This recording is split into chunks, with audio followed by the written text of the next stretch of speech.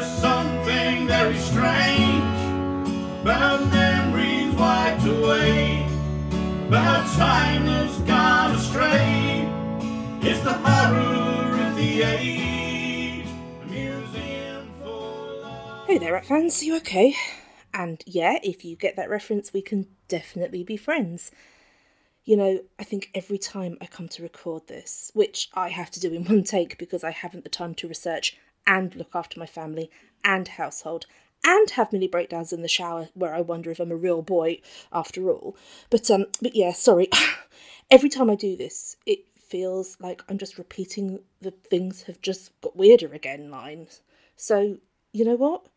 From this point on, let's just take it as read that that's what's happened. Because it does make things easier. Not easier to understand, mind you, just easier as in, I know, expectations. So with that in mind, this is in some kind of order, I suppose. But whatever, if this is your first episode, please go back and listen from episode 1. Not promising it'll make things easier to understand, but it certainly won't make things worse. Anyway, to this week. As I mentioned last time, I have been focusing my attention on the concept of the dreamer and what that might mean. Or, as is often the case with anything to do with a museum, not. I won't lie. It's been hard. Not to find stuff. There's stuff everywhere, but more from a this can't be right point of view. Some of you have written in to say that you have heard of some of the language or terms, whatever, that Dr. Johansson was using in the psychiatric report that I read in episode 10, which was great because it really did give me something to hang stuff on. But unfortunately, that stuff is, and there is no easy way to say this, completely barking, as well as being absolutely terrifying.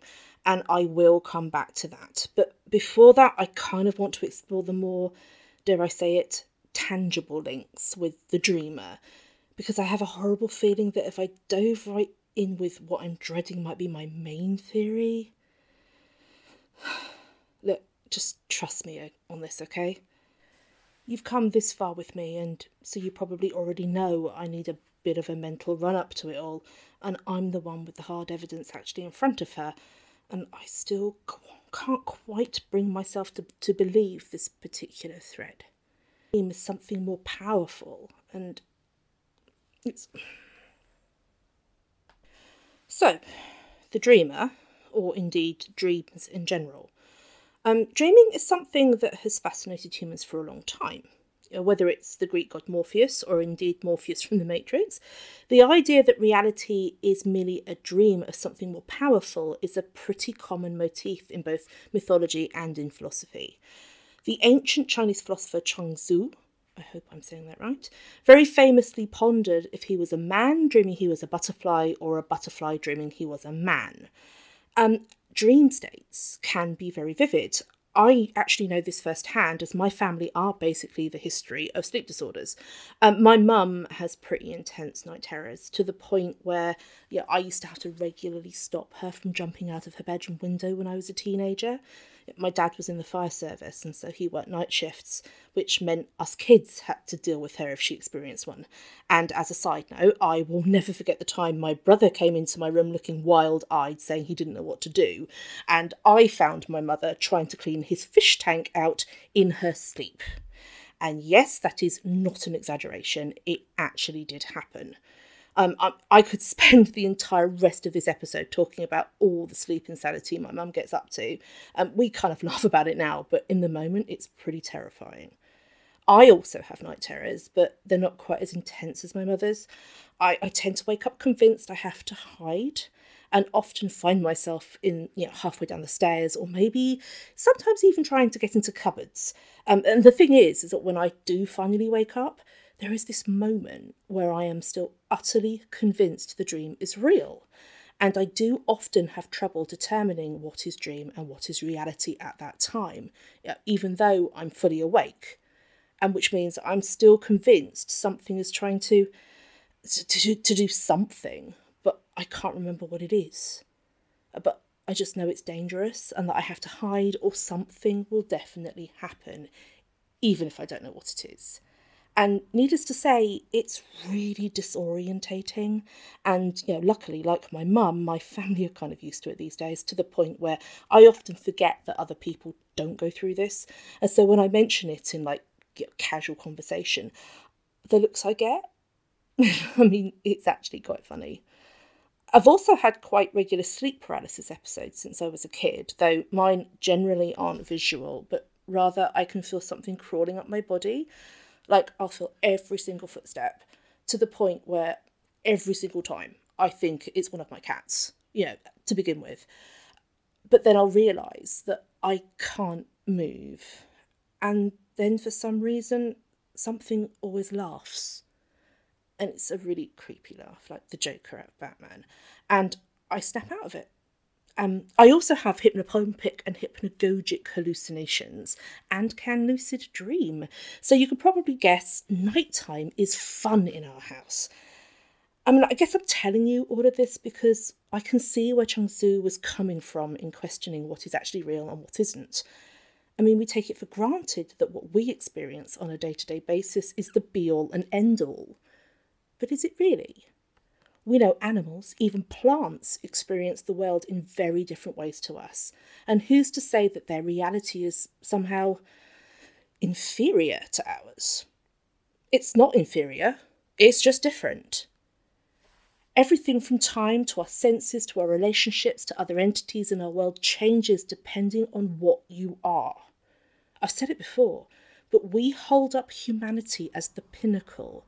To make a very crude point, it's one of the reasons some creationists get very upset when it's pointed out that humans have descended from the same prehistoric ancestor as modern primates. Hell, it's why God is depicted as a big sky daddy, rather than, I don't know, a big nebulous ball of gas that experiences the very fabric of time and reality in ways we will never be able to comprehend. And biblically accurate angels are less muscular gigachads and a lot more holy shit. What the fuck is that? I don't know if you've seen them, eyes and wings. We have placed ourselves at the top of the pyramid, set ourselves apart from the natural world, which has allowed us to both dominate and destroy everything else around us.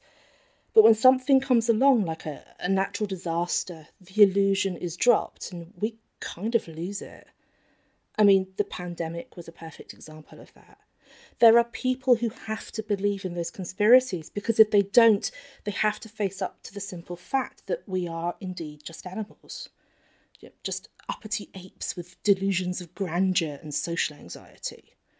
Our infinite capacity for arrogance that has us deeming our needs are far greater than those of the other inhabitants of our planets. We're doing it every single time we cut down woodland to make way for a motorway, or drain and dig up marshland to make it suitable for house building. We treat the land as a resource, and the inhabitants of that land as inconveniences, even if we notice them at all.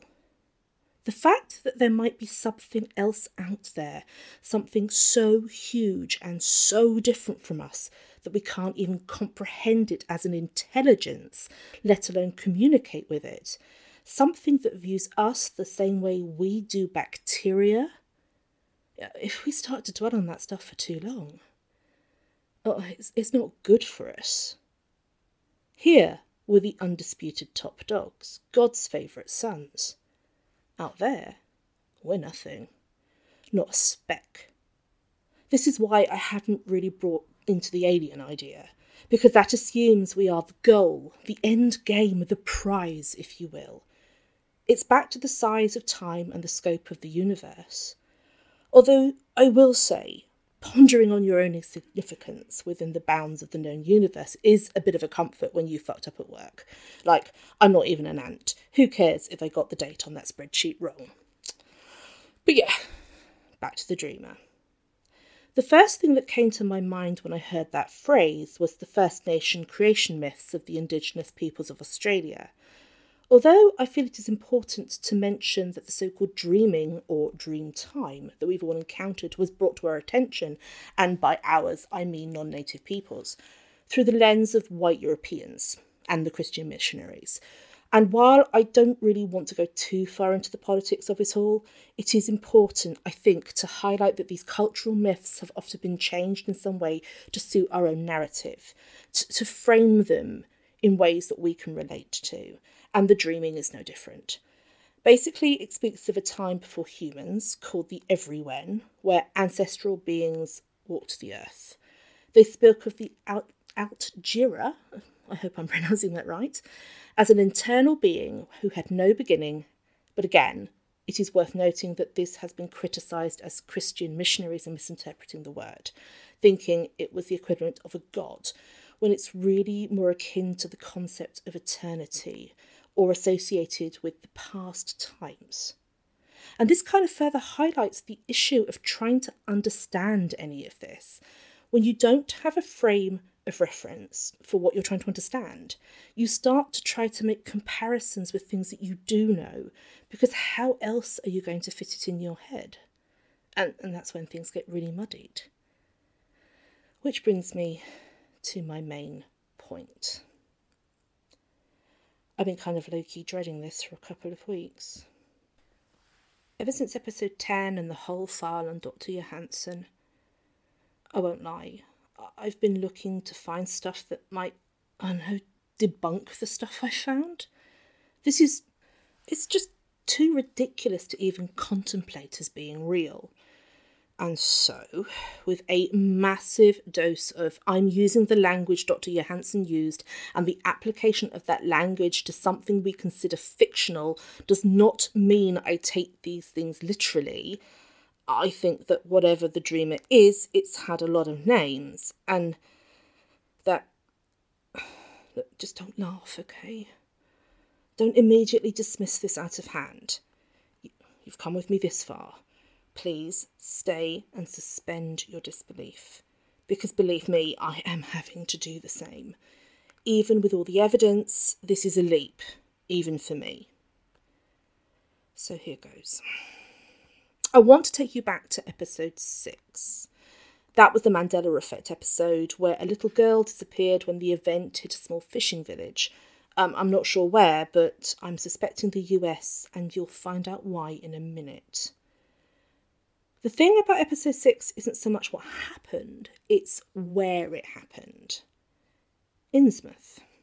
Now, Innsmouth doesn't exist, okay? It's a fictional town.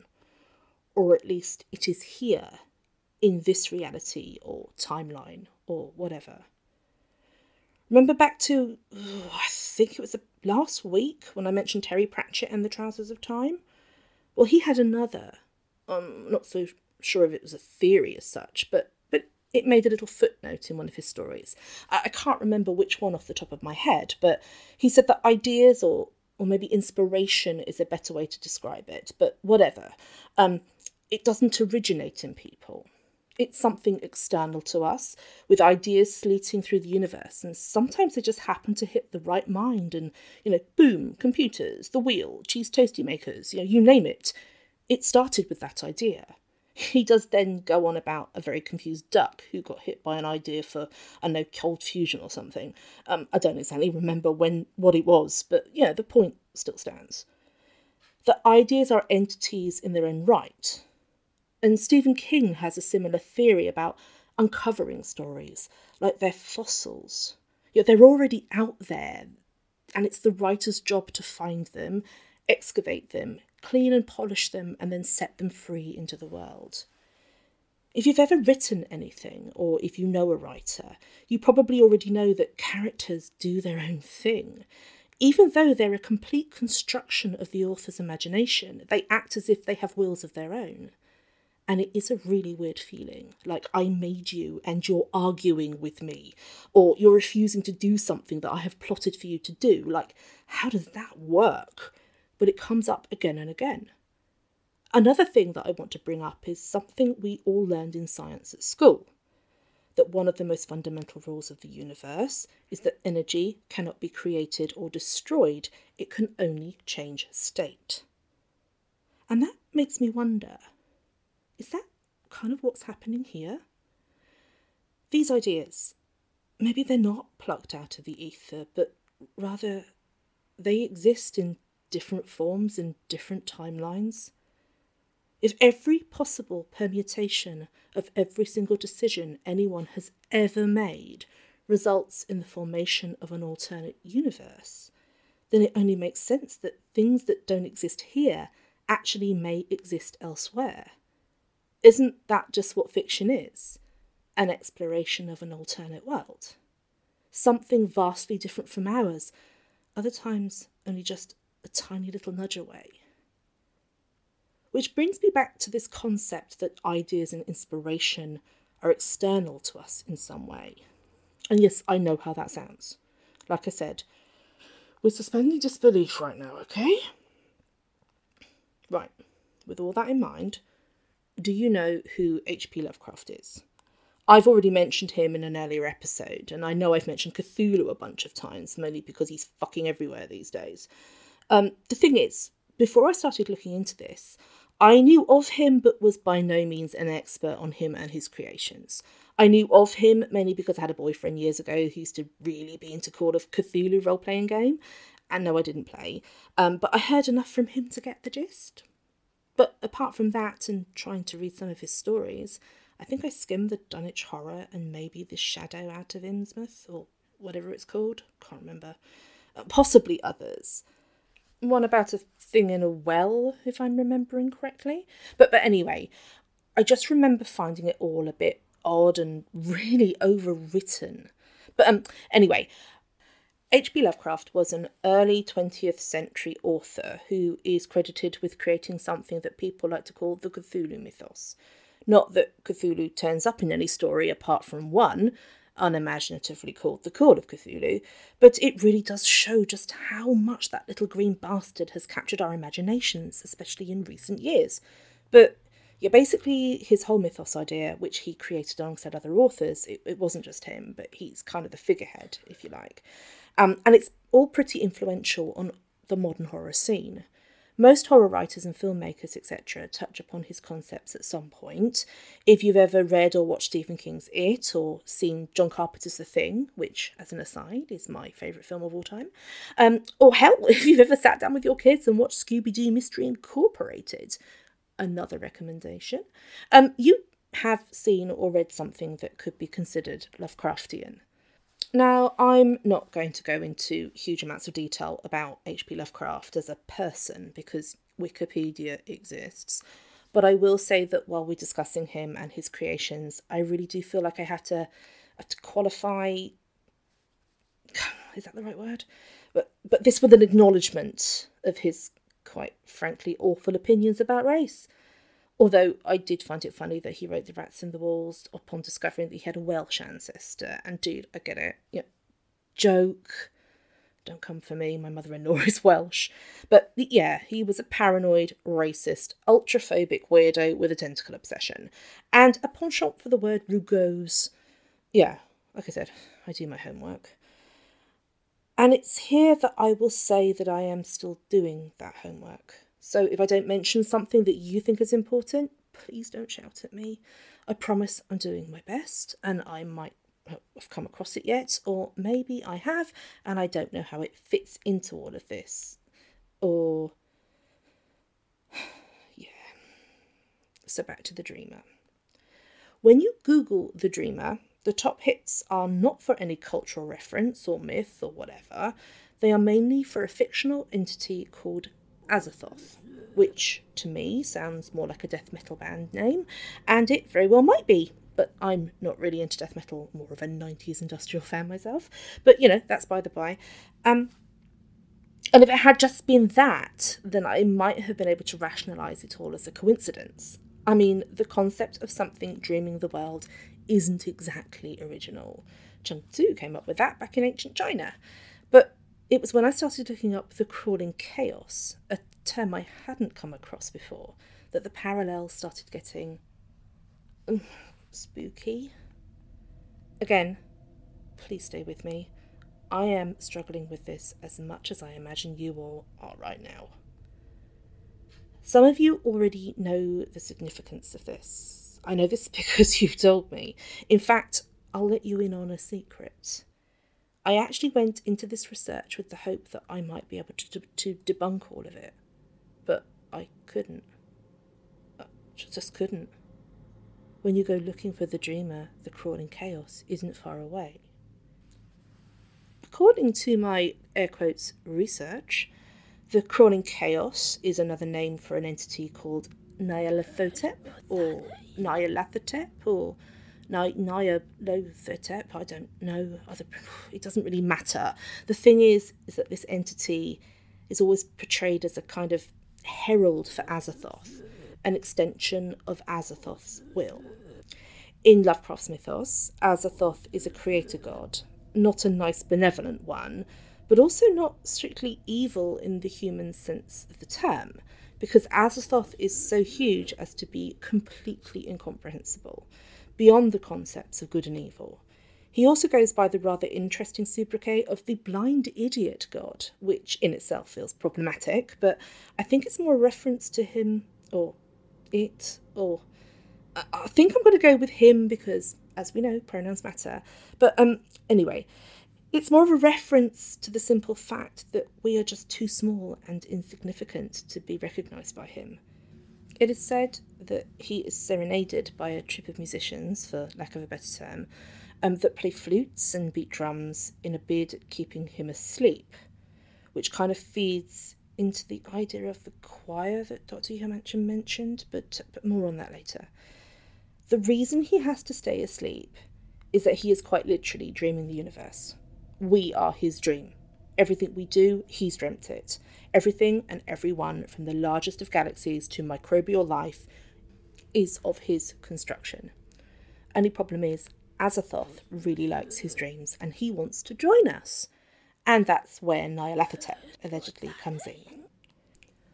Where all the other entities in the mythos are either far away or asleep in some way, Nyarlathotep is, shall we say, a busy bee. He's there to do Azathoth's bidding, and Azathoth wants to wake up, so that's Nyarlathotep's focus.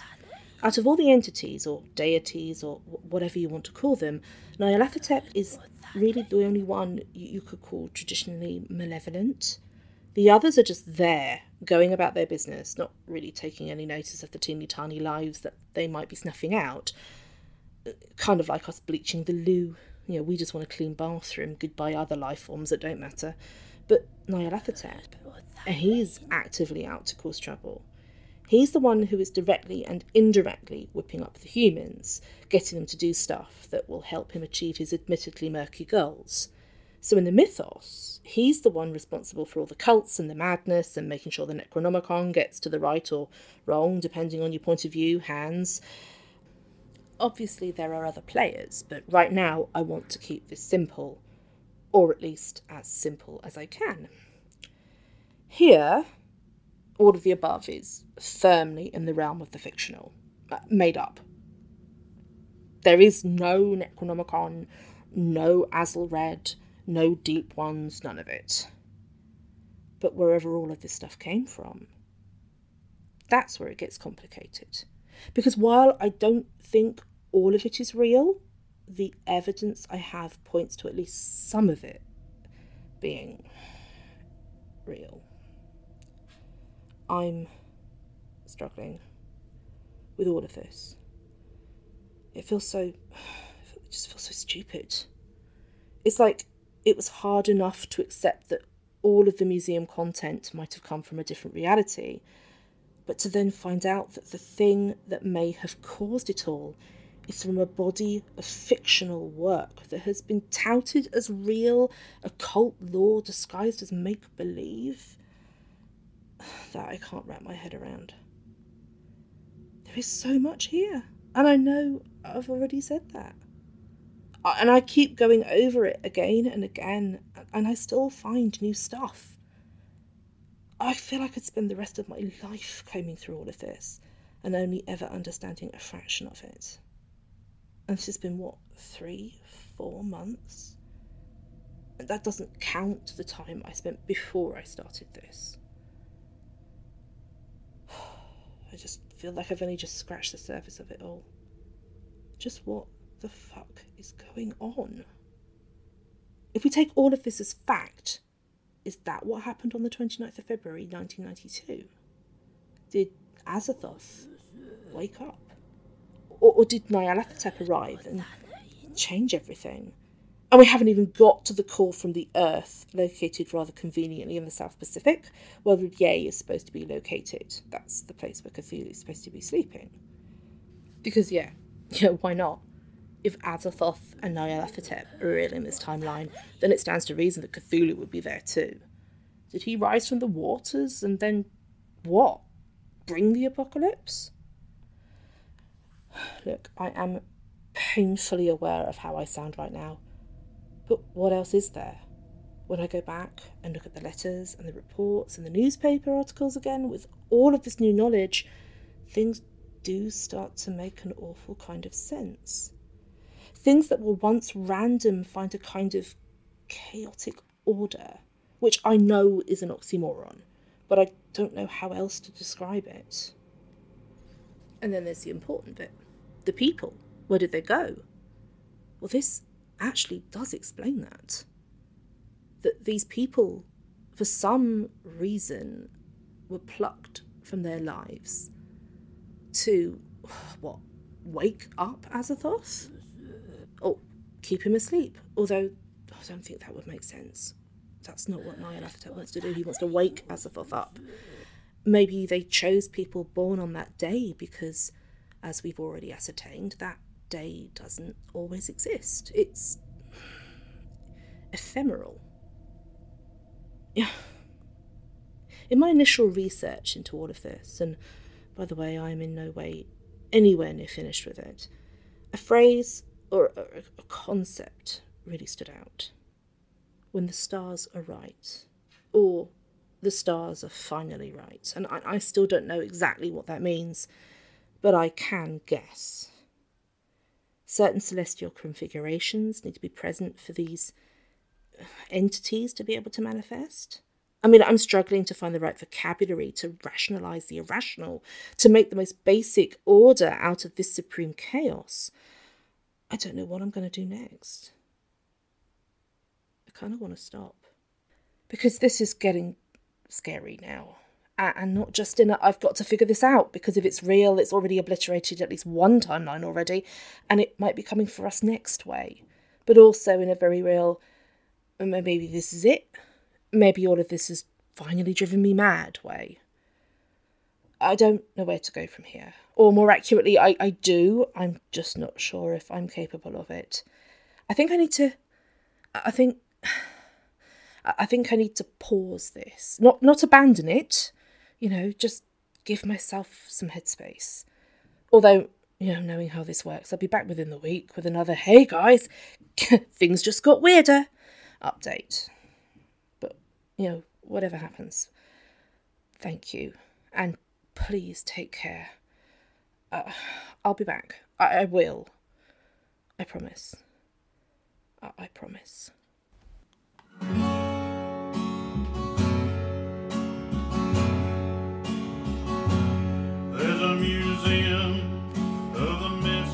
Museum of the Missing is written, performed and produced by Claire Waller.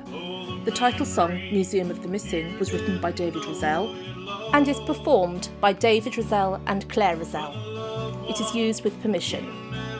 If you're enjoying the story, please rate, review and subscribe wherever you listen to podcasts. Contact details and social media links are in the show notes.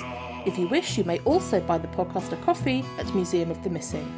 Thank you for listening.